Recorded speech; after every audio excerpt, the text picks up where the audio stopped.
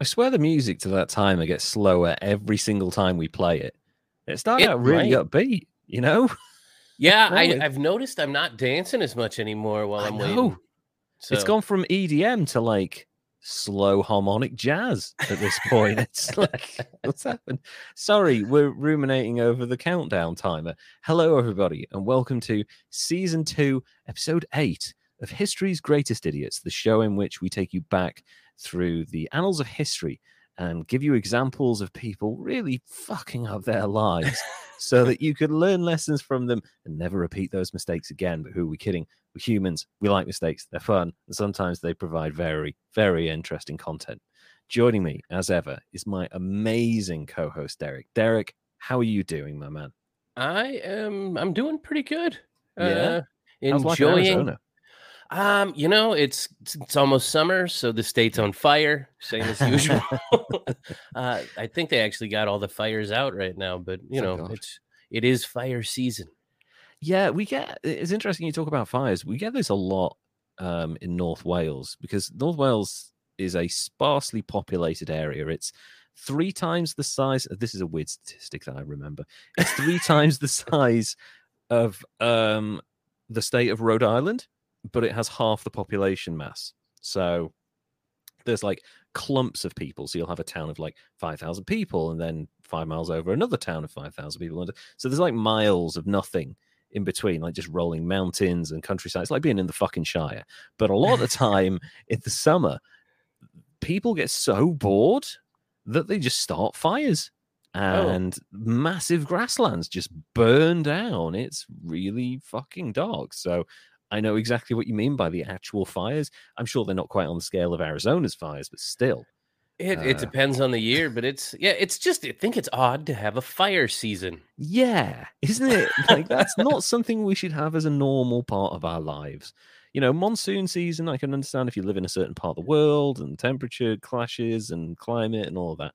Fire season, that should not be a thing, really. I'm waiting to the point we get in human history where we have a baby gender reveal fire season. So it's just fire started exclusively by gender reveal parties.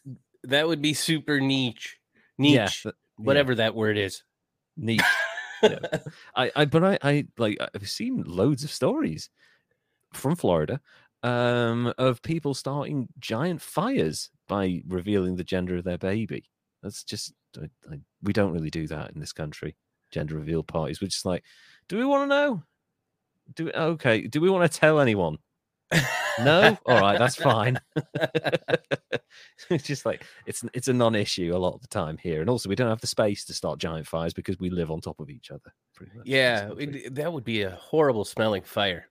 Oh yeah. Could you imagine? Oh yeah. God. Particularly in certain parts of this country, it'd just be like various deep fried things catching fire. It would just be awful. Anyway, away from weird smelling fires. This is such a strange conversation. And we're supposed to cut to the chase with these podcasts. I completely disobey my own rules that I tell every client I work with. Like, you've got 30 seconds. Like, we talk about the most random shit for the first 3 or 4 minutes of our podcast. So, Derek, who is your idiot this week? Okay, well, you run into people out there all the time that are doing jobs that they've got no business doing. Like, they should probably do something else. They'd be better suited if they're not good at this job and don't like it to wander off. And this is one of those guys, only his job was super duper important. Kind of, I guess, maybe. He was the Pope. Oh my God. So kind of important. His story starts off messed up and then just kind of gets worse from there. He was 10th century, so this is a while back. I'm 1,000 years ago. Dipping deep into history. Yeah. He's born Octavian or Octavianus in 937, and his father is Alberic II of Spoleto. Wow. The self-professed Prince of Rome.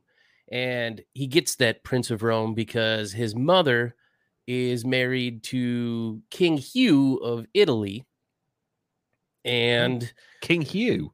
Sorry, I find that name hilarious for a king. King Hugh. It's like King Bill or something like that. King King Bob. Bill. Hugh, Well, what the fuck? it's now I forgot where I was going. I'm sorry. Distracted you with King Bill. I'm sorry. Well, King Bill is a good one. I feel like that would be a good comedy movie, a buddy comedy. Yeah. King Ralph sequel. There you go. There you go. Yeah. That's what it was right there. Anyway, this dude, Octavianus, was born the son of Alberic II of Spoleto, and Spoleto came to power when he overthrew his mother, Marozia, and his stepfather, King Hugh of Italy. He locked up his half-brother, John the 11th, that was the Pope, and his mother, Marozia, in the dungeon. Hugh escaped out the window, and he comes back later. Fuck me, this guy's horrible. Well, his mother was never seen again after he locked her up. Holy shit. But his brother came back out, got to be Pope, and he puppeted him around. This is the father of the guy that I'm talking about. Right, okay. The gentleman I'm talking about is known as the Young Pope. Okay. And is probably the worst pope in history, according to most people. His reign was known as the Papal Pornocracy. Wow, that sounds weird. Well, it is weird. Back to his dad, Alberic, and his mother, Marozia, who was Alberic's half-sister. Oh, Jesus. Yeah, that's all weird. Anyway, we wandered off. He overthrew them, and he's running Rome as the Alberic, the father of John the 12th and brother of John the 11th. Do I got you thoroughly confused? Because I am. He's imprisoned his mum. He's now ruling Rome. That's the important part. And along comes his son, the gentleman we're covering, Pope John the 12th. He's either the son, or the son. His mother is either Alberic's stepsister or one of his concubines, and he's the illegitimate child of the dude that overthrew his mom and locked up his mom and brother and made his stepfather jump out the window and run off. I really hope he's illegitimate, because I mean, we say ancient Rome. This is 1,000 years ago. This kind of crazy inbred aristocracy bullshit had been going on way too long at this point. And it's really like 4 Italian families that are kind of vying for power at that time too. Yeah. And Alberic comes in and he takes over for like 20 years. Wow. And that's on his long run at that time. It was a pretty good run. Yeah. And on his deathbed, he gets this fever, and he has them take him to the tomb of St. Peter, because the basilica and that weren't built for another 500 years or so. Of course, and he gathers all of the people of Rome, the cardinals and bishops, and makes them promise over the bones of St. Peter that when the current pope dies, his son Octavius gets to be pope. Jesus, that's a bit intense. And they agree. They say Octavian's going to be pope when I can't Agapitus, Agapitus II. Agapitus. Wow, him. Well, yes. Yeah. Well, but so that's, I mean, for Catholics and at this time as well, the Rock of Rome, St. Paul, the guy who meets you at the pearly gates when you die and sees whether you're on the list to come through or not, making people swear on his bones. That's some pretty intense shit right there.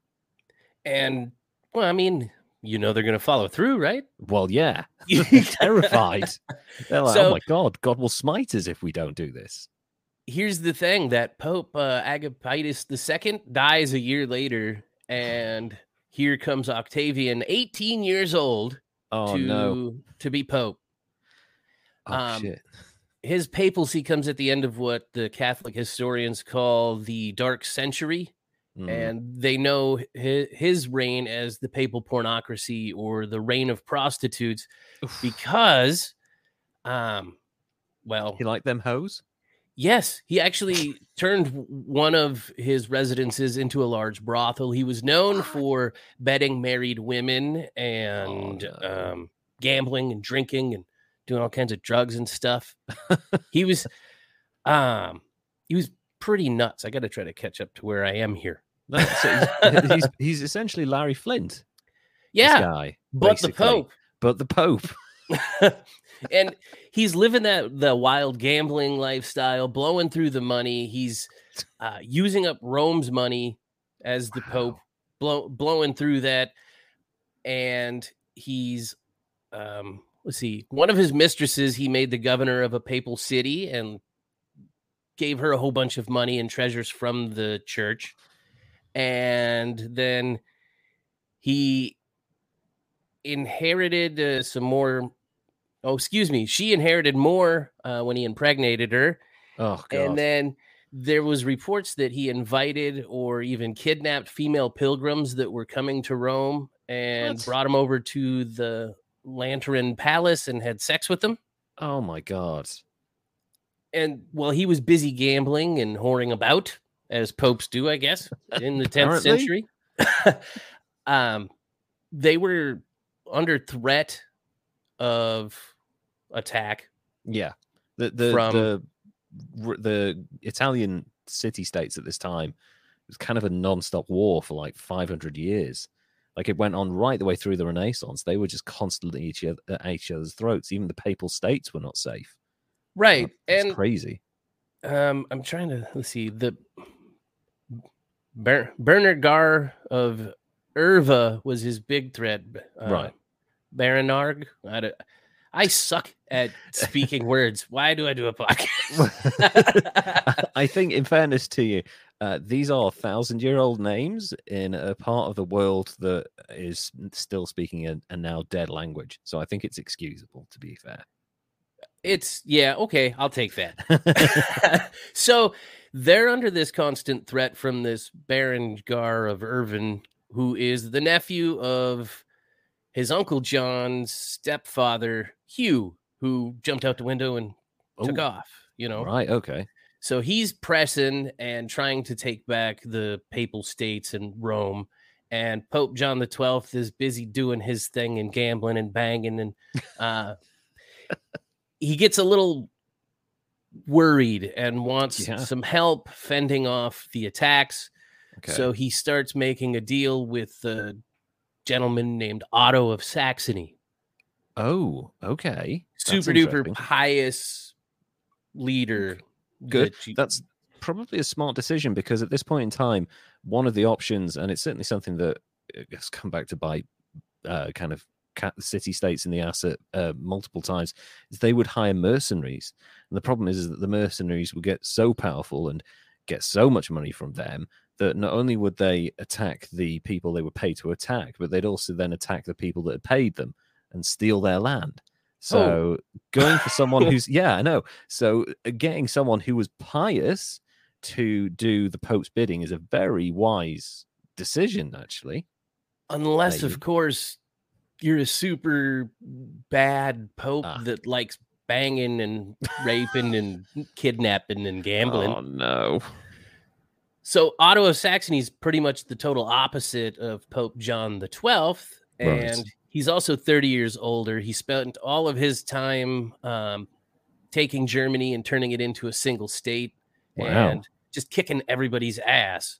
He's the symbol of Christian piety and chivalry. And his prime goal was to resurrect the huge empire of Charlemagne, the glorious Holy Roman Empire. And kind of, this is where the second one starts. Wow. And it's all Pope John the 12th's fault for bringing Otto in to help him fight off this guy, and became the Holy Roman Emperor in exchange for protecting the papal states from Bergenar.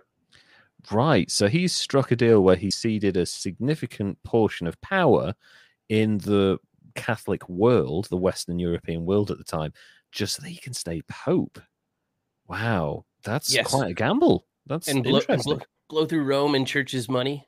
Yeah, and bang whoever he wants. Exactly. And they can't get rid of him because he was elected by the people of Rome. So On February 2nd, 962, Otto and his wife knelt before the young Pope at St. Peter Cathedral and received the imperial crown of the Holy Roman Emperor. In exchange, he promised to protect and defend the independence of the Papal States, which he did.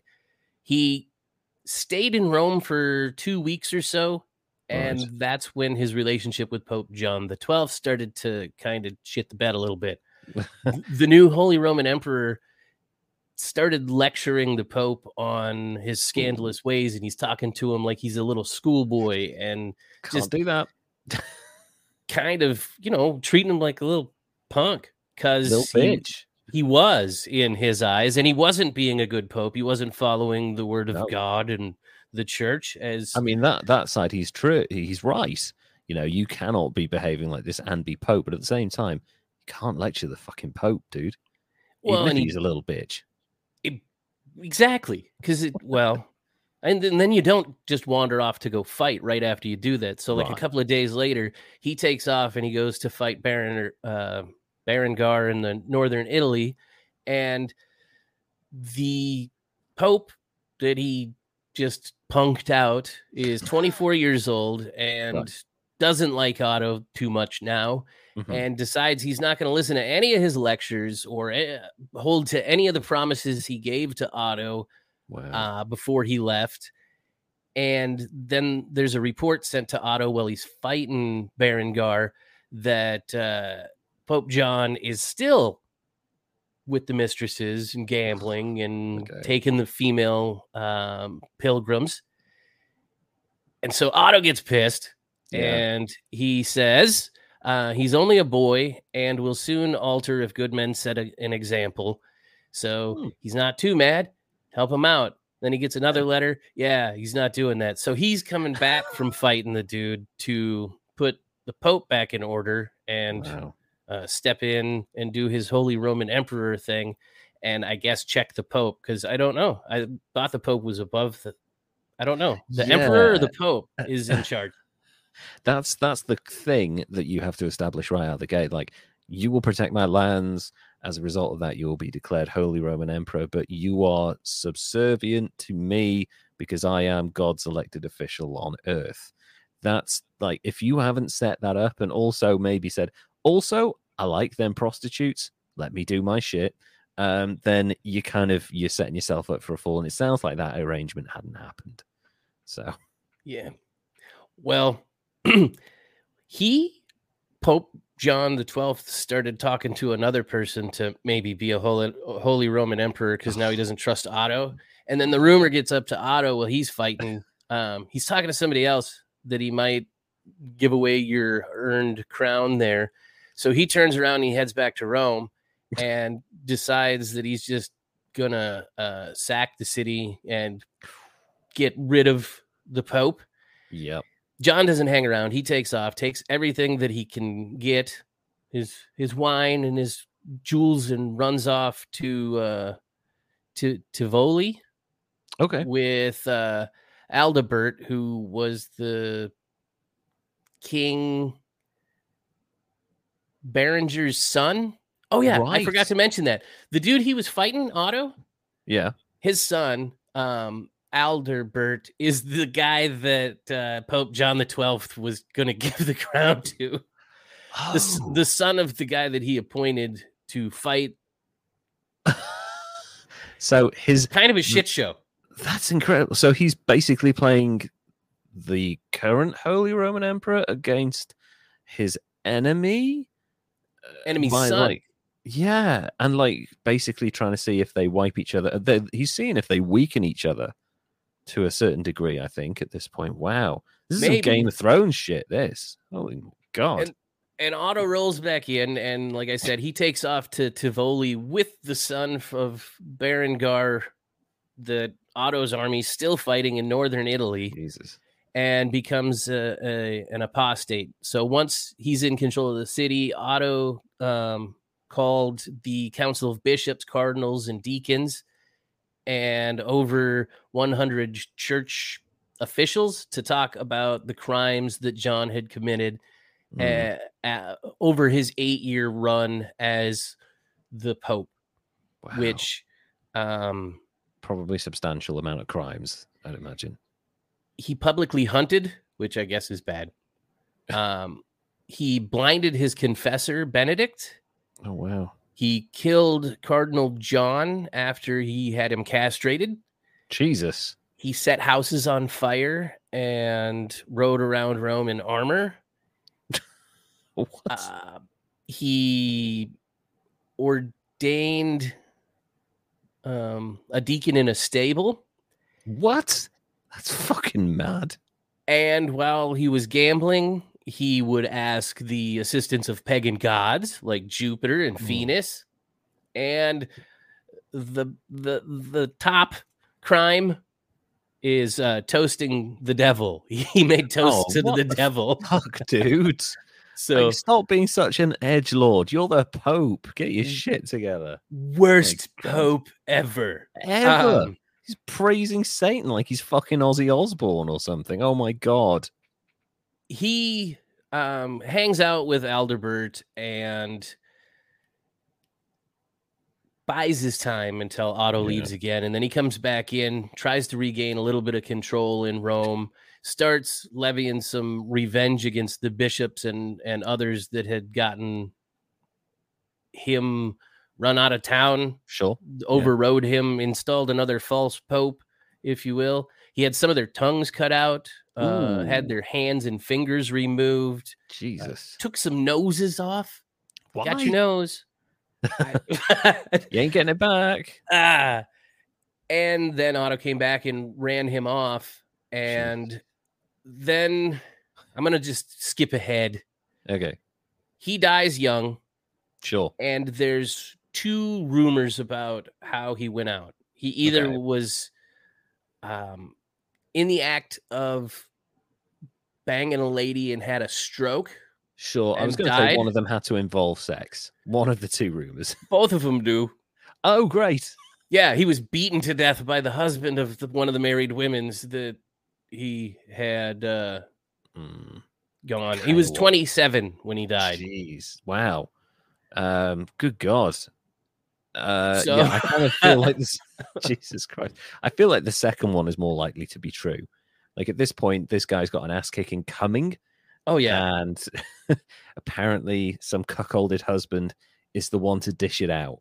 So what is powers of persuasion? I mean, we know that, a lot of these will have been rapes and sexual assaults, but some of them will have been legitimate as well. So his powers of persuasion, like he must have had a reputation at this point.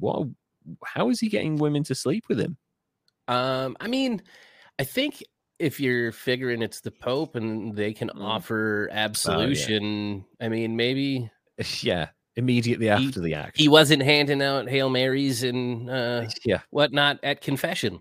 Have 3 blowjobs. And yeah, that's what it's like. Yeah, and then you're absolved.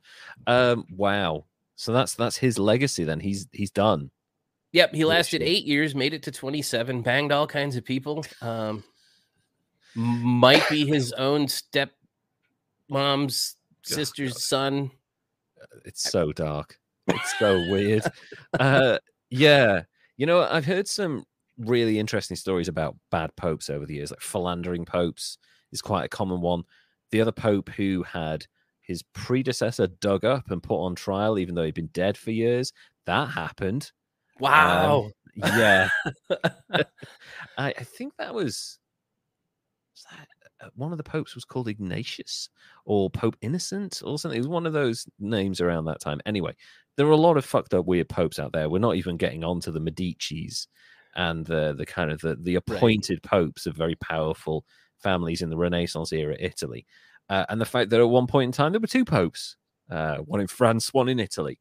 Oops. Yeah. Did they know about each other? I think they did. I think they were like, frenemies. It's kind of amazing that this guy didn't start all-out war in the, in Catholic Europe. I guess because, obviously information will have traveled slow and stuff. Even this is a long time before the printing press was invented, but also I guess his reputation will have preceded him. So I guess states like Portugal, Spain, England, France, parts of the world where Catholic influence was strong, they're probably not going to get drawn into this because they're like, well, you kind of deserve it, you dickhead. So I guess like we averted all our war on that front for those very reasons. It would have been seen as like a localized geopolitical thing. It's like, let's not get involved. That's like Holy Roman Emperor shit. But in terms of scoring this guy, I have to go quite high because he, as Pope, and I know the job of Pope is, usually given to older fucking guys who have seen the world and they understand the weight of pressure that goes with such a position. But really, the object of being a Pope is to just ensure that you don't do anything that is beyond you have to be beyond reproach. You can't do anything even moderately questionable in that position, despite loads of them having done that. So for him to have gone completely the opposite direction, almost deliberately tried not to do any of the normal papal things, I have to give him a 90. I think he has to go 90 because it was deliberate. I mean, he got the papacy way too young. Like, if he got it in his 30s, lived a bit of life, maybe not been a spoiled brat who's, I don't know, married his relations or whatever it is, maybe he would have been a better pope, but I suspect not, because he sounds spoiled and entitled and all of that. So, yeah, I think 90 is a fair score for what might turn out to be the worst pope of all time. That's what... I mean, God, I hope there's not a worse one than that. I think there's probably some that are up there. I think certainly the ones that, the guy I mentioned who dug up his predecessor and put his corpse on trial. Yeah, but did he cut his nose off?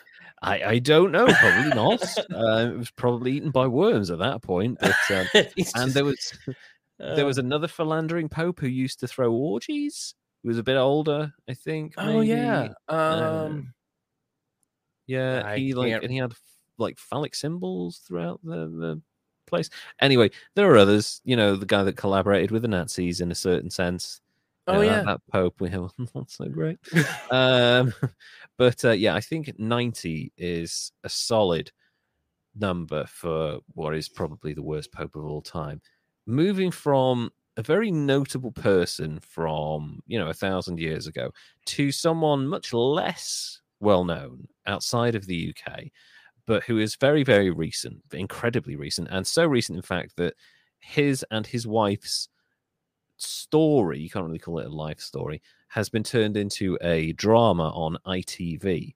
I would like to introduce you to the incredible story of John Darwin, the thief, his wife, and a canoe.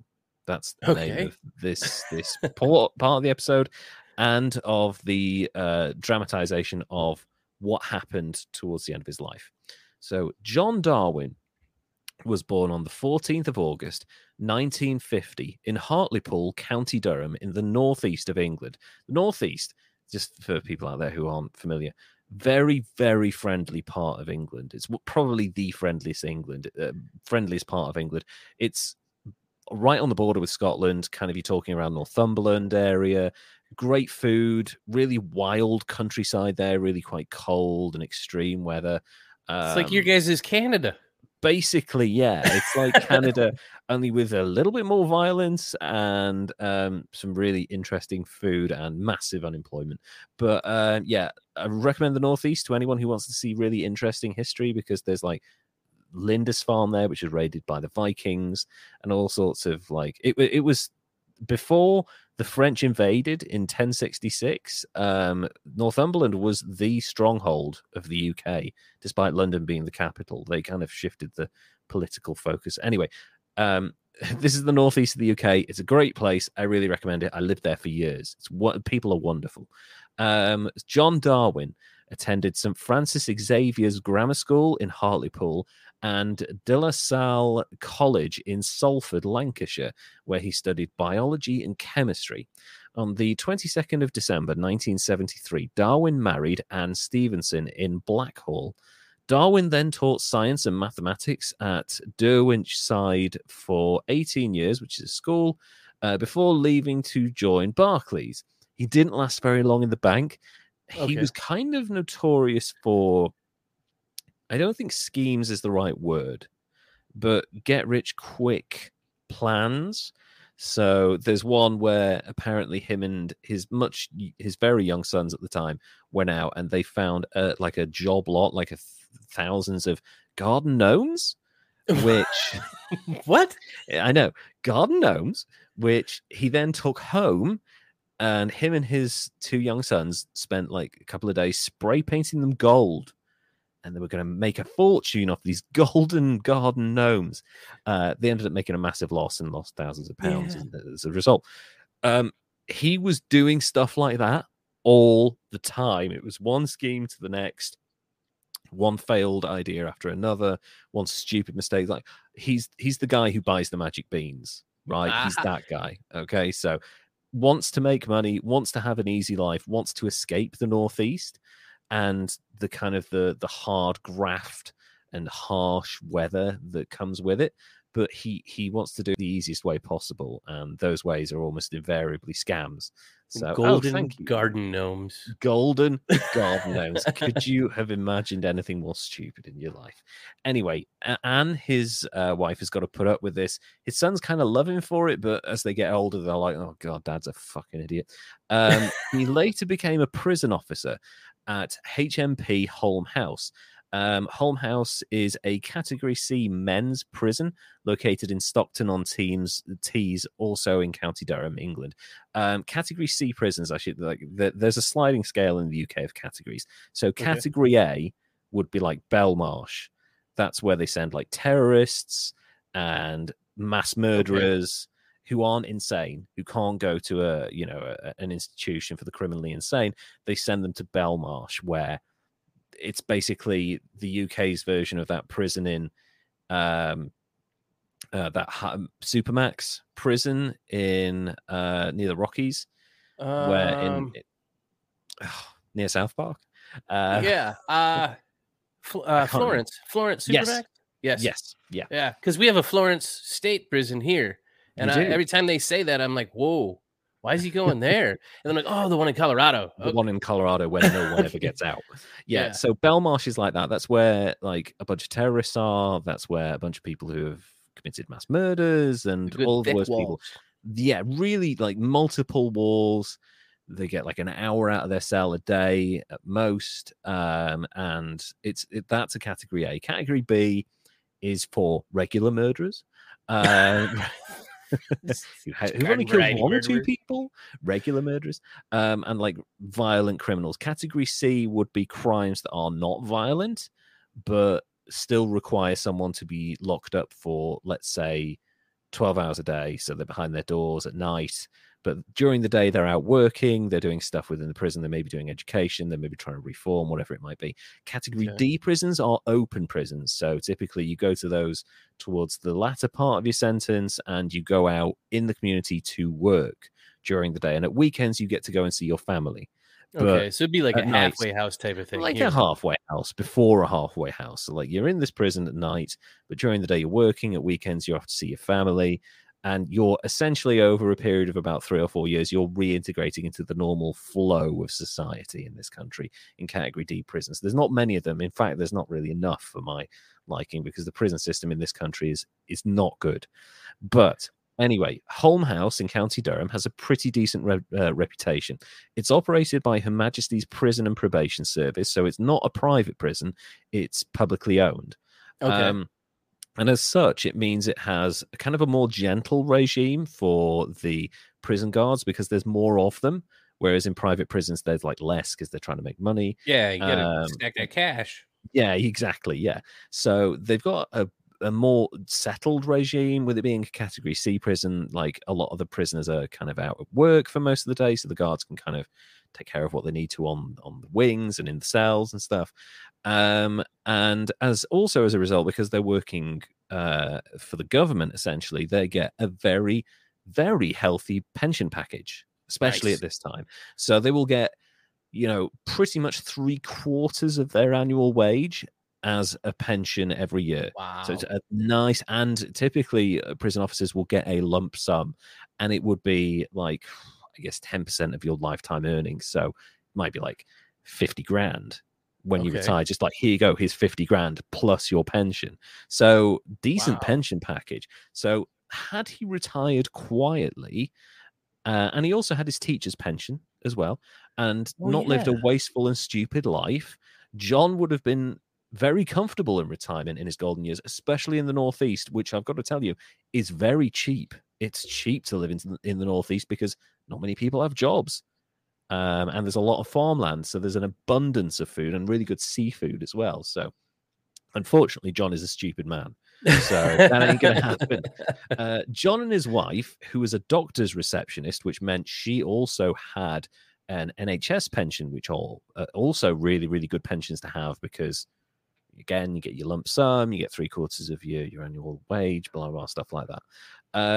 They also had a side business renting bed sits. I think I need to explain what a bed sit is to Okay. people. A bed sit is basically an even smaller version of a studio apartment. So if you think about your typical studio apartment you get in any part of the US or the world, you're going to get your bathroom. It might just be a shower and a toilet and a sink, but it's your own bathroom. You'll have kind of a kitchenette Mhm. area with maybe like a place that you can sit, maybe some stools, and then you'll have a bed. If you're lucky, you might have like a sofa in there as well, and an entertainment area. Futon. Futon, yeah, or like a Murphy bed type situation where Yeah. you pull it down from the wall. That's what you consider a studio apartment. Bed sits are smaller. You may only have a tiny kitchen area, which might be like a hob, like a countertop hob and a microwave and a sink. And you are lucky if you have your own bathroom. You probably have to share your bathroom with 3 or 4 other bed sits. Ooh, So okay. it's Yeah. essentially a room with a couple of kitchen bits in it, but it's yours. You have your own lock. Big fucking deal. Uh, And a typical bed sit in this area, it's bed sits are seen as a bit of a last resort for people who are living on the poverty line, but they want their own place. So they're like, I can get a bed sit and I'll try and improve my lot from there. Usually they include bills. So your council tax, your heating, your electricity, your water, all of that stuff will probably be included with rent, usually. And a typical bed sit, I did some research in the area at the time of this stuff happening, would have been $250 a month. And that's everything included. But if you think a lot of these people didn't have jobs, they're getting unemployment benefits. So they're having their rent paid, but they're only getting like £50 a week to live on. okay. So it's not a lot. Yeah. You can buy your food, you can maybe buy like a train ticket or something, but not much else. So if you're looking for work, it has to be in the immediate vicinity of the apartment, right? You can't afford anything else. And he ran these in County Durham in 12 different houses. So John and his wife, not only did they have steady jobs and all these pensions coming in, they had 12 homes. Despite this, they ran into debt after purchasing 2 houses in Seaton Carew, which is a popular seaside town in the northeast, in December 2000. In total, despite all of this money coming in and all these jobs and, just live in your means and don't go insane, he owed around $80,000 on 13 different credit cards. Wow. So, I Holy know. crap. What the fuck are you doing, dude? That's God, think of that interest. That's ridiculous. Yeah. And it was, 2000 as well, really high interest rates at this point in time. So Anne would sometimes have to cower behind her front door because debt collectors would come knocking on the door and they'd stay outside the front door for hours. So she'd just hide like in the That hallway or something. sucks. That's garbage living right Why there. You wouldn't they should not just have to do that. sell one of the 12 houses? I know. Sell 2 of them. This is why I was like, I was in property for 13 years. It's the easiest thing in the world. Make it livable, rent it out, have a steady income. If you can't afford it, sell it at a profit. It's not hard to do, but he couldn't even do that. 12 houses, all of these different incomes coming in from bedsits, and they still had $80,000 in debt. It's crazy. I just don't understand it. Anyway, the debts caused Darwin to start scheming. And this is where things are more garden gnomes coming. Oh boy. He started talking to his wife about taking drastic measures to make sure their debts were cleared by early 2002, when they'd been under the hammer of the debt collectors for 2 years at this point. And now let's get to the main story. Darwin was seen paddling out to sea in his canoe on the 21st of March 2002 at Seaton Carew. Just before he got on the sea, he kind of exited his house as soon as his neighbor was opening the front door to theirs to go back in, and he went, "Lovely day for a canoe." And the neighbor's like, "What the fuck's wrong with you? All right, okay, enjoy it." Anyway, later the same day, he was reported as missing after failing to report to work. A large-scale sea search took place, during which 62 square miles, 160 square kilometers of coastline was searched. And this is some rough coastline. This is this is the North Sea. So Okay. you are heading out to Scandinavia at this point. If you get lost off the North Sea, you're going to end up off the coast of Sweden or somewhere, or Norway, if your body makes it that far. There was no sign of Darwin, though a double-ended paddle was retrieved from the sea near Seaton Carew the following day. Later, on the 22nd of March 2002, the wreckage of Darwin's canoe was found. The North Sea was unusually calm, and rescuers were puzzled that Darwin could have gotten into trouble in such conditions. They later theorized that he'd had a heart attack while at sea. After Seems days legit. it happens. I mean, he was, at this point, he's in his 50s. He's not a particularly healthy guy. He's like kind of prime candidate. He's got a stressful job, because being a prison guard is, as you know, it's not the easiest job in the world at all. No, it kind of sucks. Yeah, it does suck. So he is a prime, and he's got debts and stuff. He's a prime candidate for a heart attack. So doing rigorous exercise miles out at sea in good conditions, but it's the middle of the fucking ocean. It's not great. A heart attack sounds plausible, right? Yes, absolutely. Yeah. So let's see. They theorized he'd had a heart attack. After days of searching the area, the massive search that had cost nearly $500,000 was called off, and the family threw a wreath into the sea. It was Anne and her 2 sons.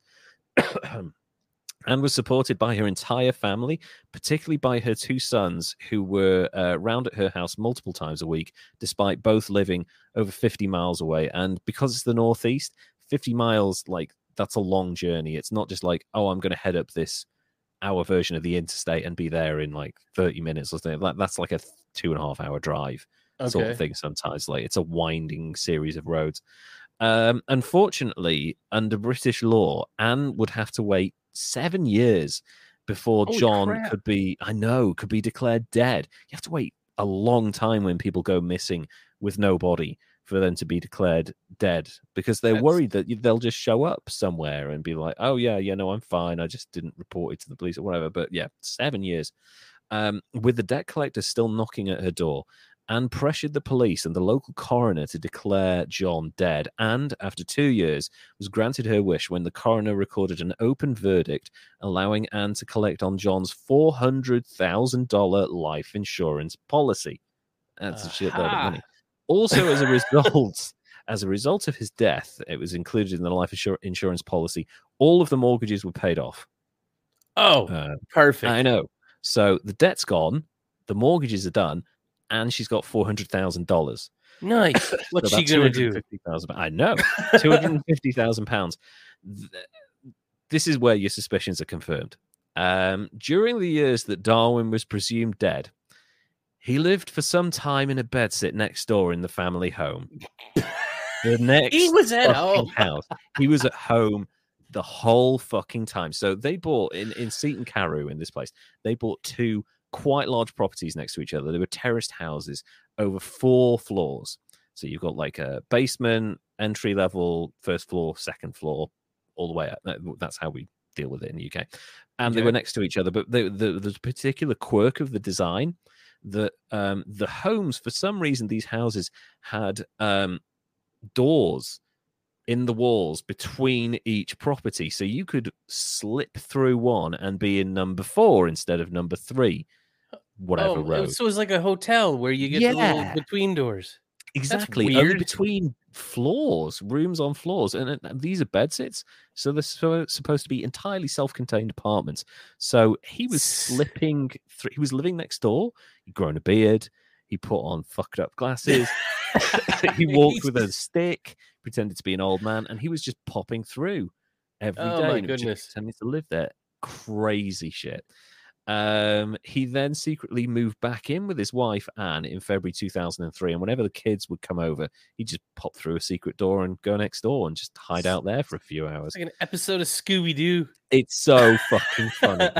Sometime that year, a tenant of the block of bedsit flats that the Darwin's own, so number 4, Lee Woodrup, recognized Darwin and asked him, "Aren't you supposed to be dead?" To which Darwin replied, instead of like trying to style it out and being like, "Oh, I get that all the time. No, I'm not John Darwin. I'm just like an old man, and we might have been distant cousins. Who knows? I don't know where my family tree is." You style that shit out, right? You'd like fake it out. But his response was, "Don't tell anyone about this." That'll work. Stupid bastard. Woodrup later said that he had not told the police because he didn't want to get involved. I can't believe that worked. Don't tell anyone. Okay. All right. Yeah. It's none of my business. What do I care? Would at least got free rent. Hey, I know. Then I'm living here for free, dude. I know, yeah. I won't tell anyone, but yeah, I'm living here for free and you bring me food. In 2004, the Darwins decided to move abroad, initially considering Cyprus. John Darwin applied for and obtained a passport using the false name John Jones. So he's the Martian Manhunter now. John Jones, a name he took from a dead baby in a move. I know he'd gone through records and found like a baby that died after like a month or something and just assumed its identity. A move straight out of a book that was a favorite of his, The Day of the Jackal, which I don't know if you've ever seen the film that was remade with Bruce Willis in the early 2000s or late 90s. I can't remember. The Day of the Jackal, the original film, is brilliant. It's about an attempt to kill the French president, and it's really good. It's a really good spy film from like the 70s or something. So he'd taken this name, John Jones. He'd registered, got himself a new passport, new birth certificate, all of that. But amazingly, he decided to use his true home address as where he was living as John Jones. Stupidest fucking decision. Well, hold on now, because I was going to say, when he moved back in with his wife, did he do it as her new second husband? Nobody knew. He was just like, I'll move in, but whenever anyone comes over, I'll go right next door. See, now he could have made it more plausible with using his own name as just being the next husband. She's got a type, you know. Well, yeah, but like, then you've got to invite the kids around, and the kids are going to be like, "That's our fucking father." Don't. No, it's not. No, it's not. I swear. Come and give me a hug, son. It's like you even smell like him. Yeah, no, it wouldn't have fooled anyone. The couple visited Cyprus in November 2004 to investigate buying property there, but couldn't find anything they liked. Also, Cyprus is quite expensive because it's like it's an expat part of the world, so a lot of British citizens live there. Also, Cyprus is an interesting place.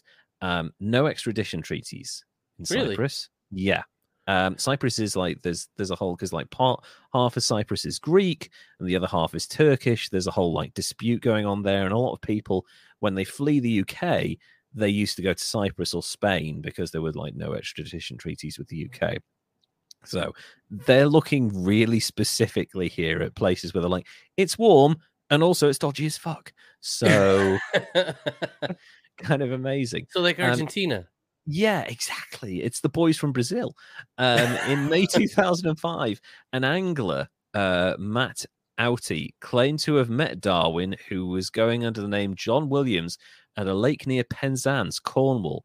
When back at home, Darwin is reported to have spent most of his time on the internet, where he played Second Life,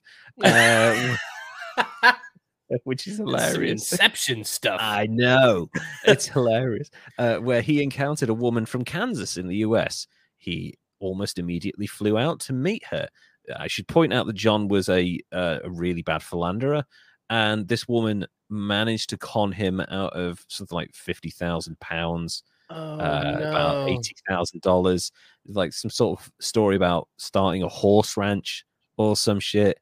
And it was the honey trap thing, basically. It's like a catfish honey trap. He got catfish, basically. He got out there, had a bunch of sex with a woman, and lost a shitload of money, and then came back with his tail tucked between his legs to his wife. By November, Darwin was back in the UK and flew from Newcastle to Gibraltar, and then traveled to El Puerto de Santa Maria to view a £45,000, 42-foot, 13-meter catamaran that he was considering buying from boat dealer Robert Hopkin.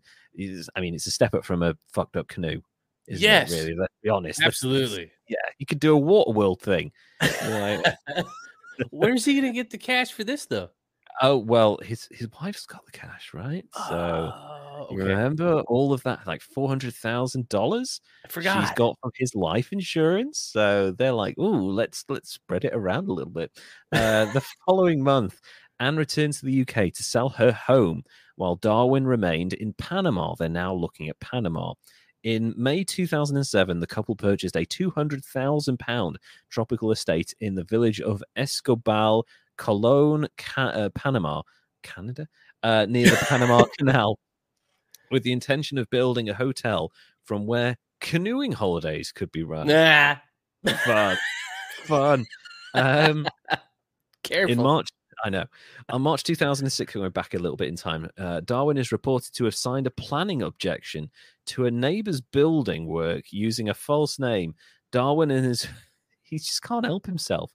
Stop doing things if you pretend to be dead. Darwin and his wife began to consider Panama as a possible destination, as it was cheap and notoriously corrupt. Yeah. Hence why if you Google the Panama Papers, you'll find where every billionaire in the world's money went for a certain period of time. Mm-hmm. Yeah. Panama, basically, is the answer.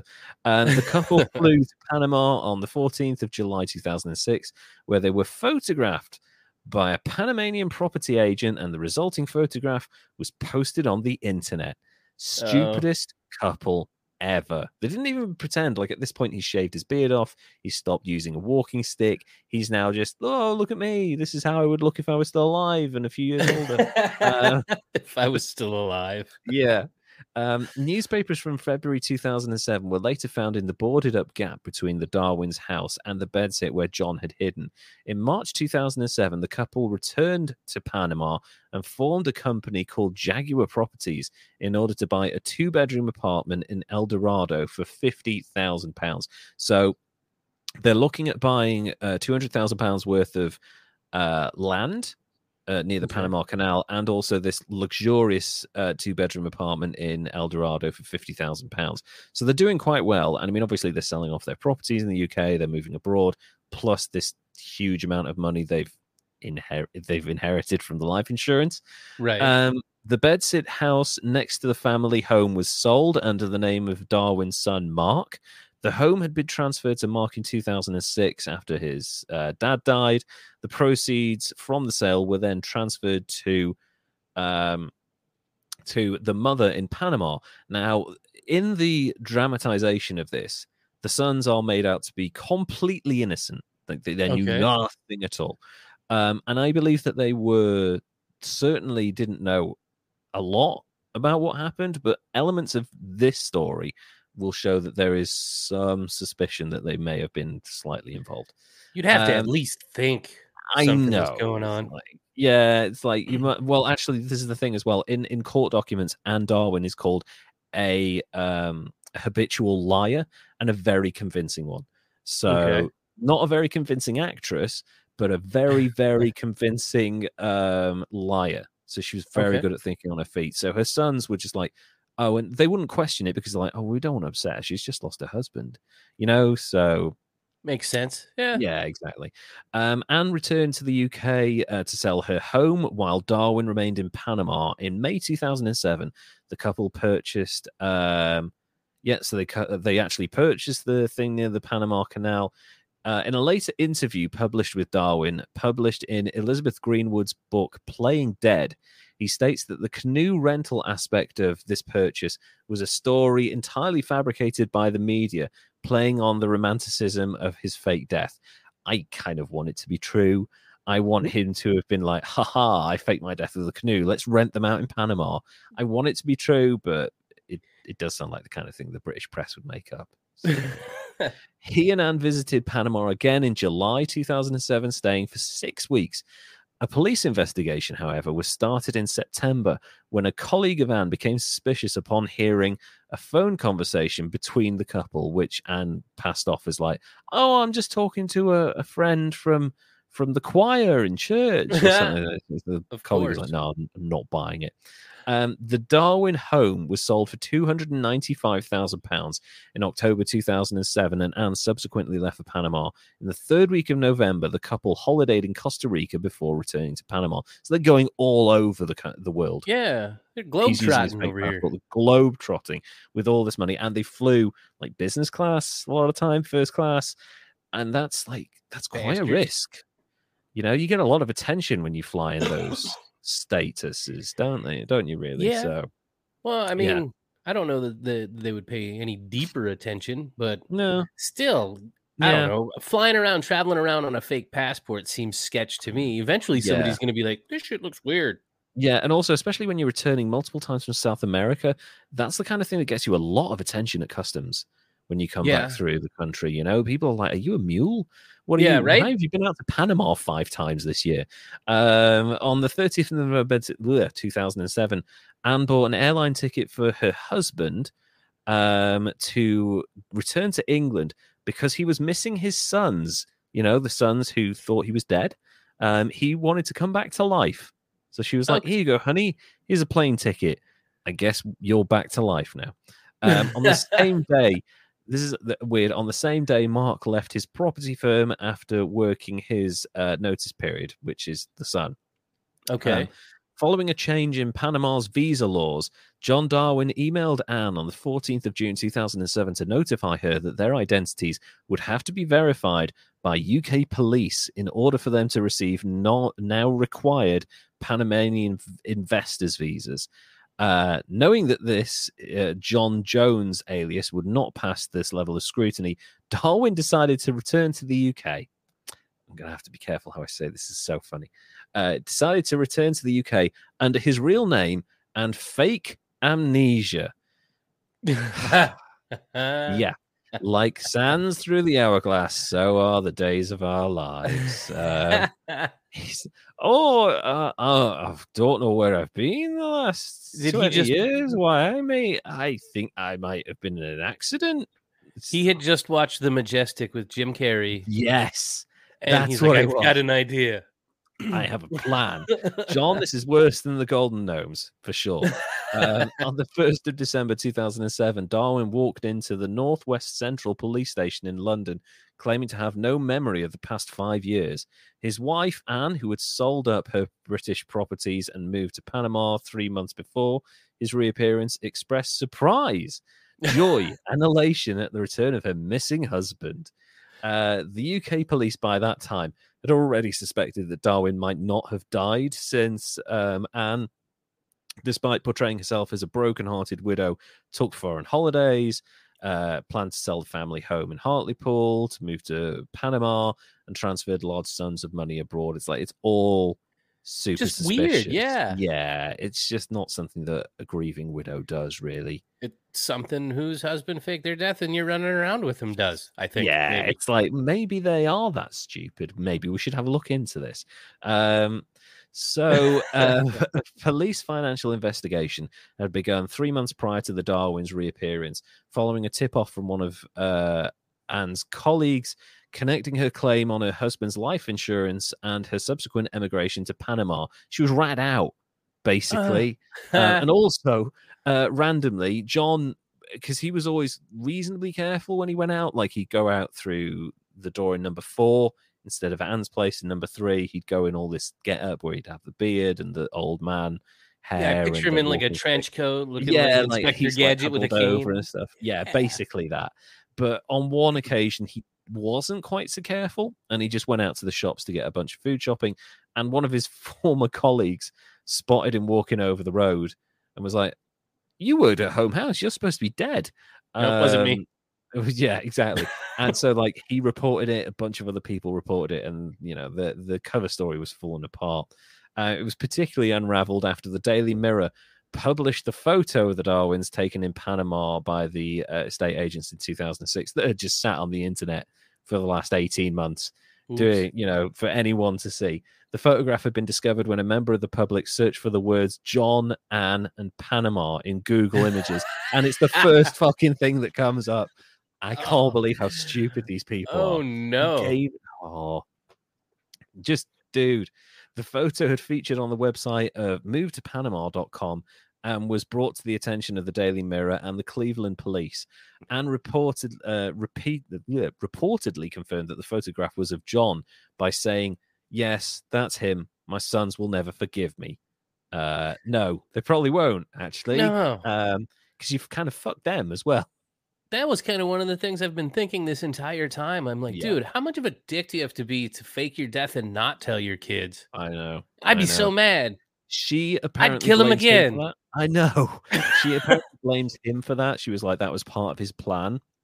And he thought they'd get over it after a certain period of time. But it's hard to know what the truth is in this thing. Like, they may have just been like, we can't tell the kids. I could see, maybe we could sell it better. Yeah. That whole, 3 can keep a secret if 2 are dead sort of thing. Keep less people involved. But if you're going to be as inept and bumbling as they are anyway, might as well just tell them. You're throwing pictures up on the internet. Tell your kids. They clearly didn't know. And actually, it's I don't want to pigeonhole an entire generation here, but it's such a baby boomer thing to be like, the kids don't have to know. Let's not worry the kids with this sort of thing. Let's just they can find out in their own time, instead of just like, why don't we be honest with our children and maybe let them make their own informed decisions? They're like, no, let's not tell the kids. It'll just worry them.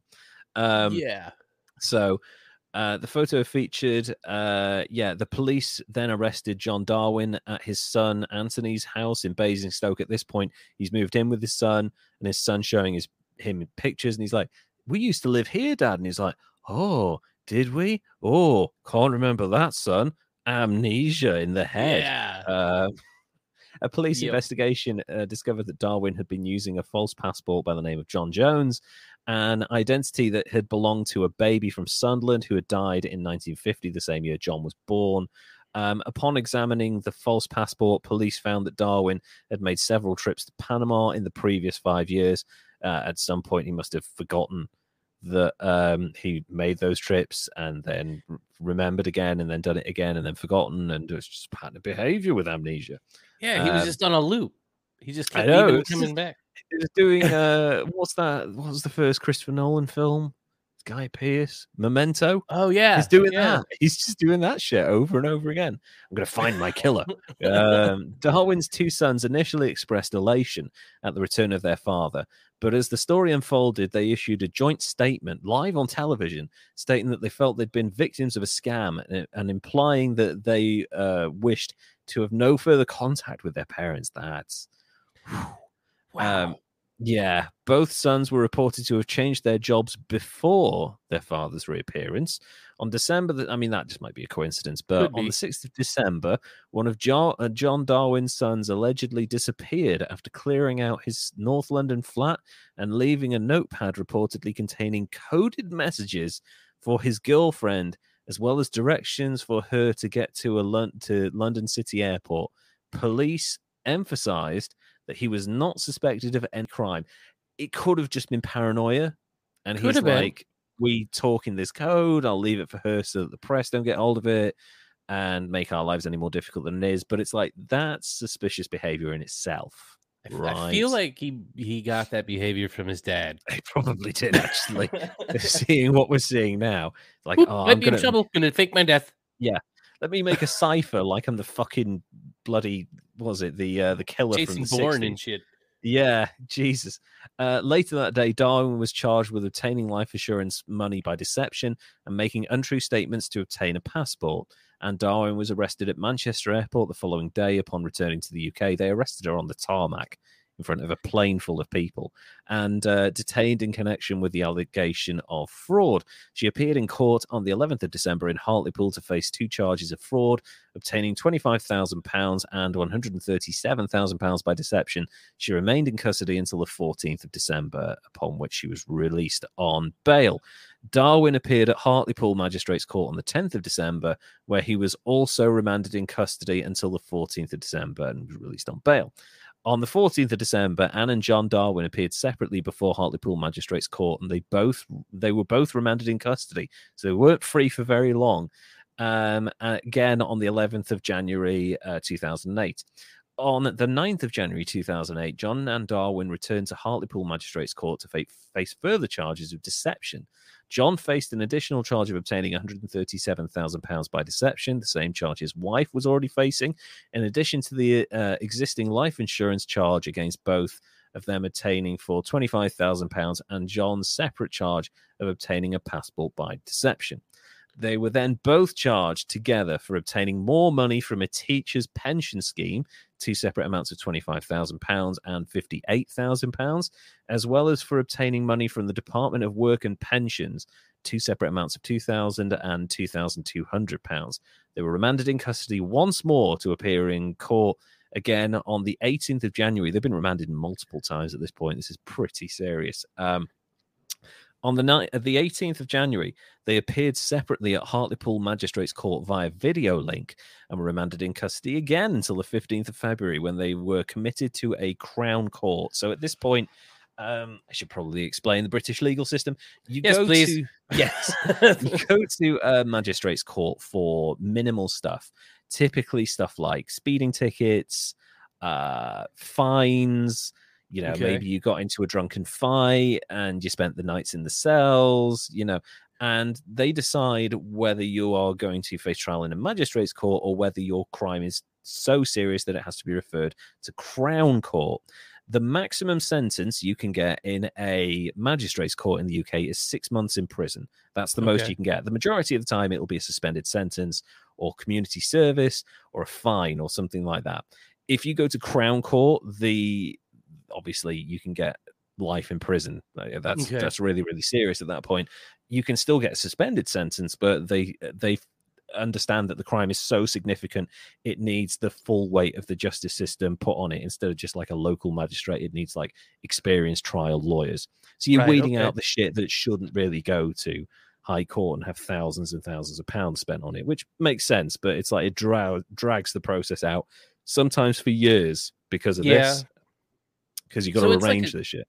It's like Superior Court here and versus City Court. Yeah, exactly. It's like, you got your local justice as opposed to your like kind of more serious regional justice, I guess. Something like that, basically. Let's see. They've been remanded. John Darwin, on the 13th of March, admitted 7 charges of obtaining cash by deception and a passport offence at Leeds Crown Court. He denied 9 charges of using criminal property. These charges were ordered to lie on file, so that's like they'll keep these in your record, and if more evidence comes up, you'll be charged with them, but it's unlikely to be honest. And Darwin, on the other hand, denied 6 charges of deception and 9 of using criminal property. On the 23rd of July 2008, Anne and John Darwin were both convicted of fraud. John Darwin faced an additional charge relating to his fake passport and was sentenced to 6 years and 3 months in prison. So it's a long time. British legal system, he would have done half of that and then been released on remand. So he would have served half in prison. So he'd have done 3 years and 1.5 months in prison. And then the rest of it will have been on license, either in a halfway house or with an approved residence. And then after the remaining 3 years or whatever, out in the local area, he would have been like the sentence would have been done. Okay. So So he was dead for 5 years and then in prison for 3. yes, and then Okay. hanging around on what's the word I'm looking for? Yeah, he would have been basically 6 years. So he's been dead for 5, 6 years out under Her Majesty's leisure.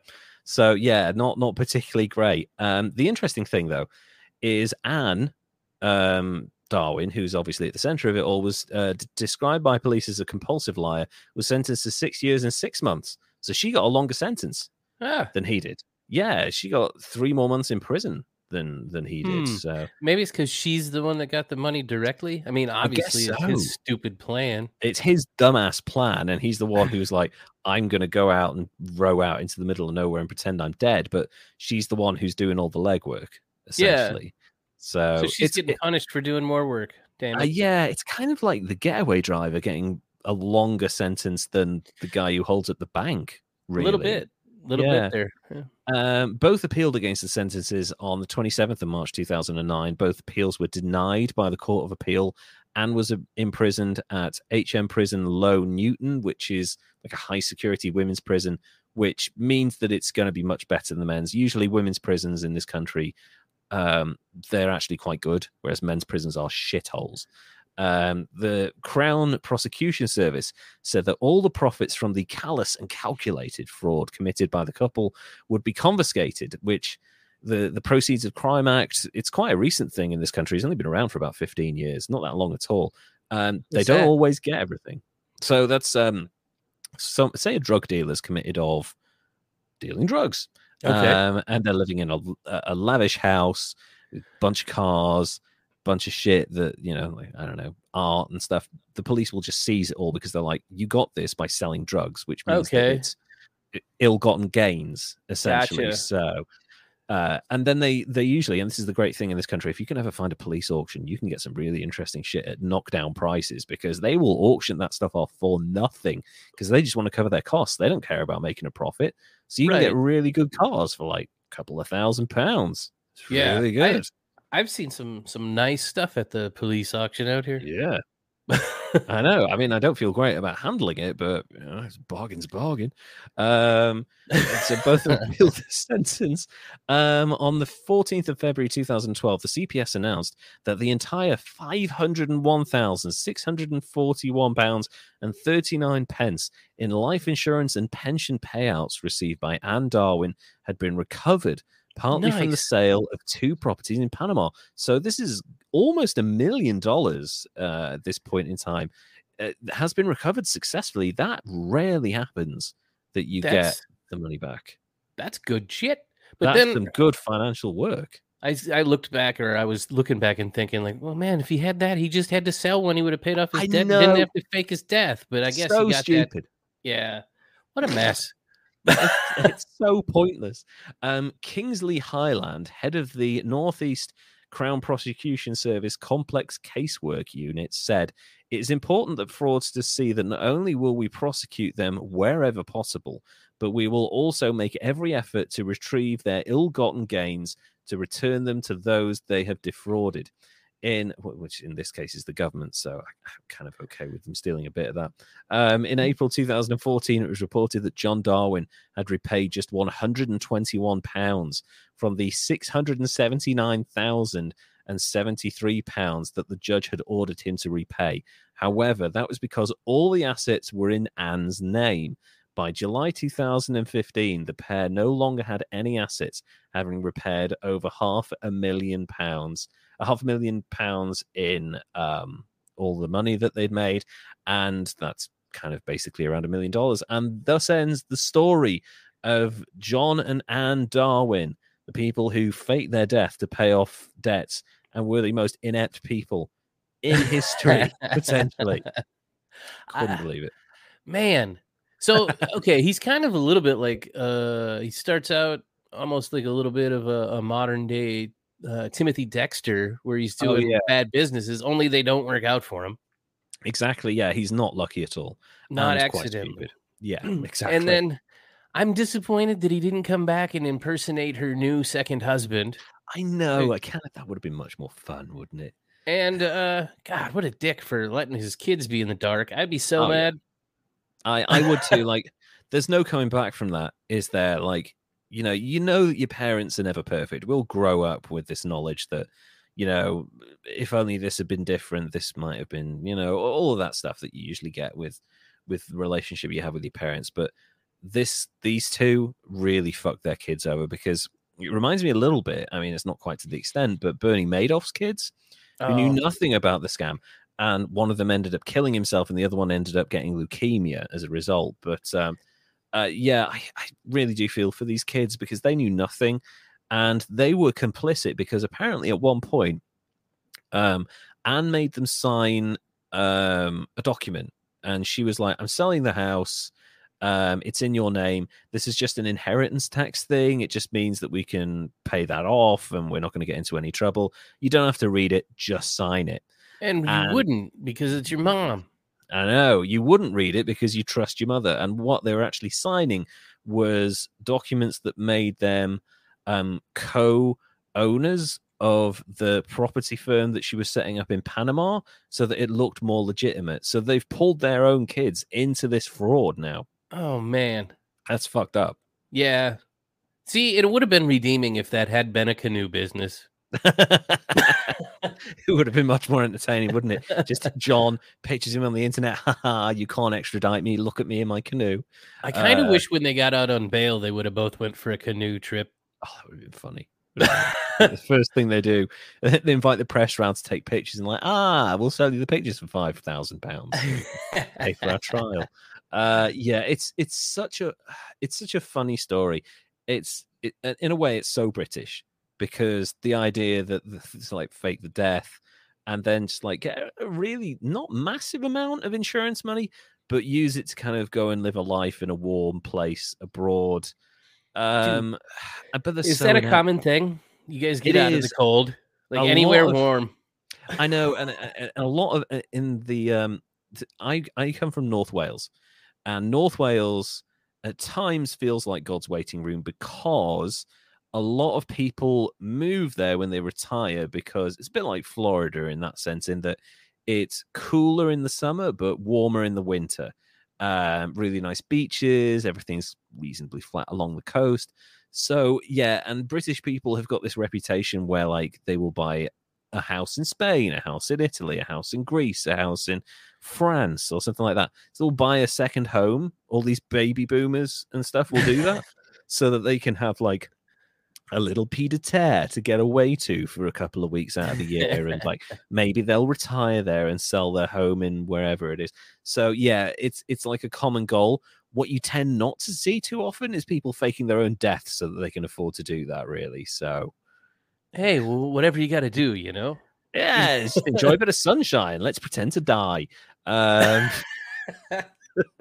don't know. I don't really know what to make of this, because I feel like if they gotten away with it, they probably have a higher mark. I don't really know how you want to score this one.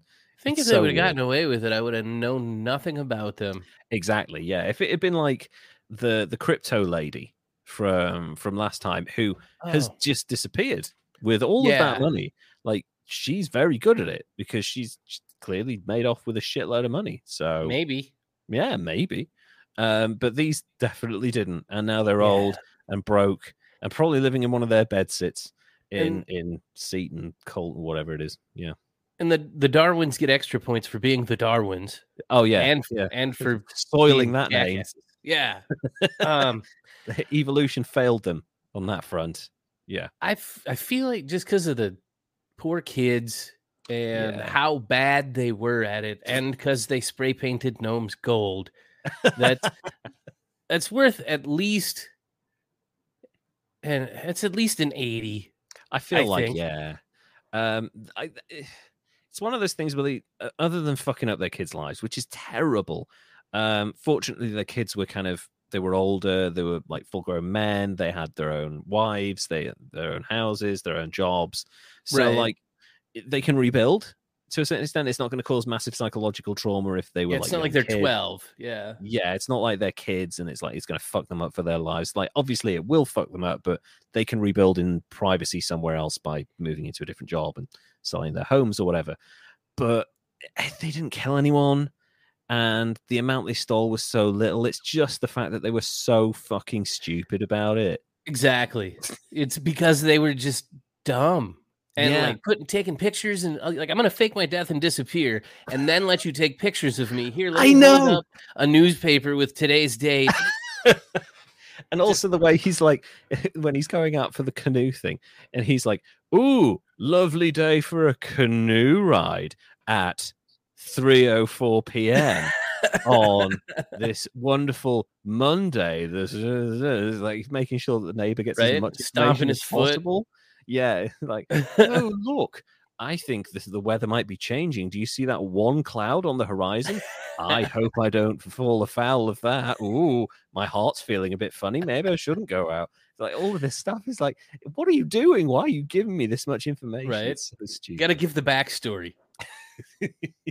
So, yeah, a hilarious story. One of the most inept crimes in UK history.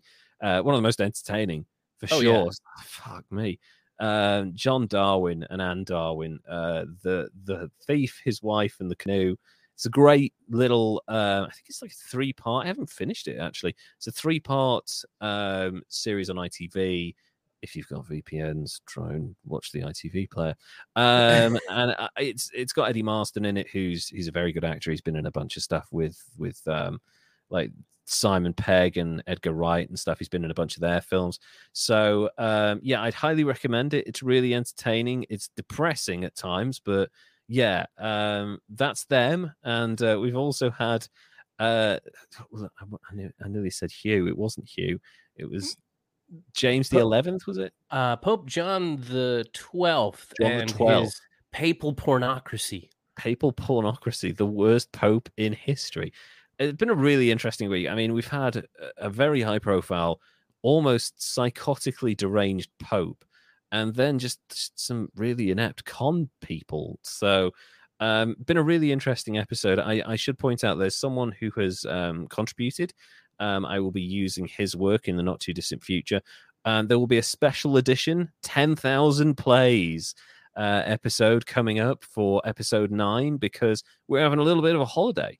Taking 2 weeks off. Well, I am, and you've been forced into having a break from the podcast. Oh no!